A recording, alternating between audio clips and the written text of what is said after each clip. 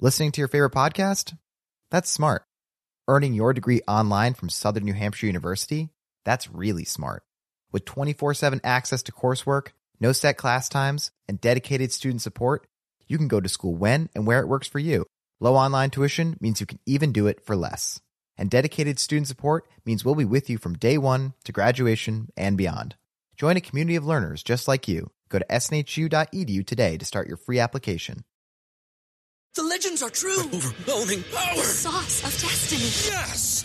The most legendary sauce has arrived as McDonald's transforms into the anime world of WickDonald's. The greatest flavors unite in all new savory chili McDonald's sauce to make your 10-piece Wick Nuggets, fries, and Sprite ultra-powerful. Unlock manga comics with every meal and sit down for a new anime short every week only at WickDonald's. Ba-da-ba-ba-ba, go! At participating McDonald's for a limited time while supplies last.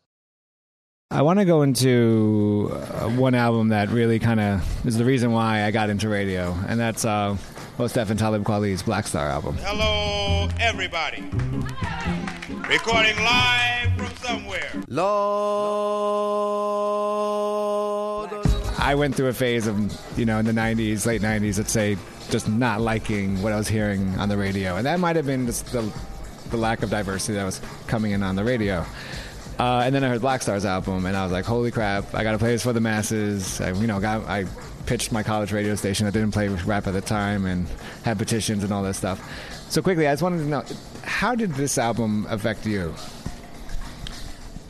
I would definitely say, kind of the same thing in that back in the mid-'90s, I was doing a radio show on WZBC in Boston, and I was starting to write for some local places and just on the cusp of writing for CMJ, which is a great publication, still is, and it's about exposing music that people might not know about, but exposing it to people who, like you're talking about, you on the radio, could play. And so I also was hearing a bunch of crap. I mean, most of the major label stuff was just mind-numbingly boring to me.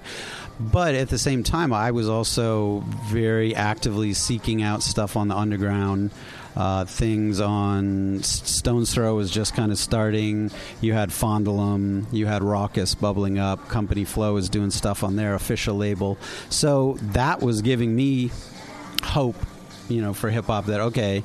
And that's really always been the way. I think that people now ask me, well, what do you think about hip-hop? And it's like, I can't answer that. You're going to have to be a lot more specific, because that means so much now. It means even more now than it did back then, and it meant a lot back then of the range. Are you talking about underground stuff? Are you talking about major label? Or are you talking about the blah, blah? So Black Star to me was the perfect way to... They were on an indie, but a well-funded indie that most people didn't necessarily even consider to be an indie because it was so well-funded on Raucous. But still, it wasn't on a major label. It wasn't getting the major label process that stuff on Bad Boy was getting, or that kind of stuff. So, but it wasn't... And I love Company Flow, and I love Black Star. I love them both, but for different reasons. Company Flow was trying to tear things down. They were just looting and pillaging hip-hop, and that was beautiful to me, that you need that. You need revolutionaries. Black Star, that album, they were revolutionary in a lot of ways too, but it was more palatable to a wider audience. So people who are into the Fugees would be like, of course, Black Star makes sense, or the Roots, and it all made sense, but they also weren't saying the exact same thing. So most of what they were saying was very deep, very socially conscious.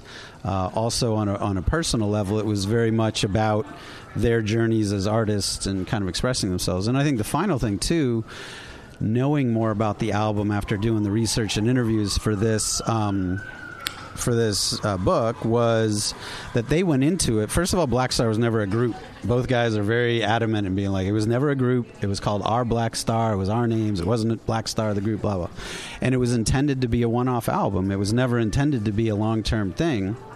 And I think most people didn't really, it certainly makes sense afterwards because they never did another one. But knowing more about it, that Talib Kweli's main goal was to do a Reflection Eternal album, and it was the Black Star album was kind of a means to an end. Like, okay, yeah, let's do this because Rawkus wants to do this, and they really enjoyed it and did it. And Mos Def, Yasiin Bey, looked at that album as like a jazz session from the 50s, where it was just like, you know, we come in, we do sessions for 3 days or 3 months or 8 months or whatever, and then we leave and we go off and we do another session with other people. So looking at it through that lens makes it even more impressive to me, because it's kind of not necessarily the pressure was on, but there's a different kind of thing than doing that or Gang Starr doing their 5th or 6th album that same kind of era. You know what I mean? Like, there's a level of comfort that existed with Gang Starr that didn't necessarily, so it was still all new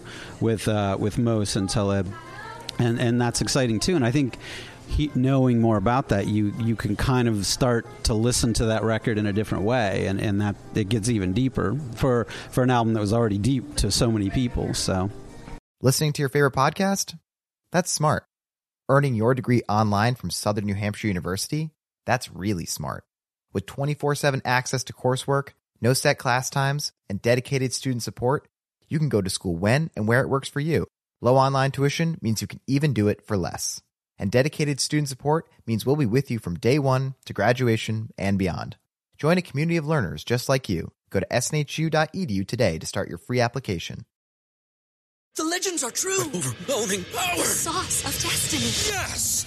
The most legendary sauce has arrived as McDonald's transforms into the anime world of WickDonald's. The greatest flavors unite in all new savory chili McDonald's sauce to make your 10-piece Wick Nuggets, fries, and Sprite ultra-powerful. Unlock manga comics with every meal and sit down for a new anime short every week only at WickDonald's. Ba-da-ba-ba-ba, go! At participating McDonald's for a limited time while supplies last.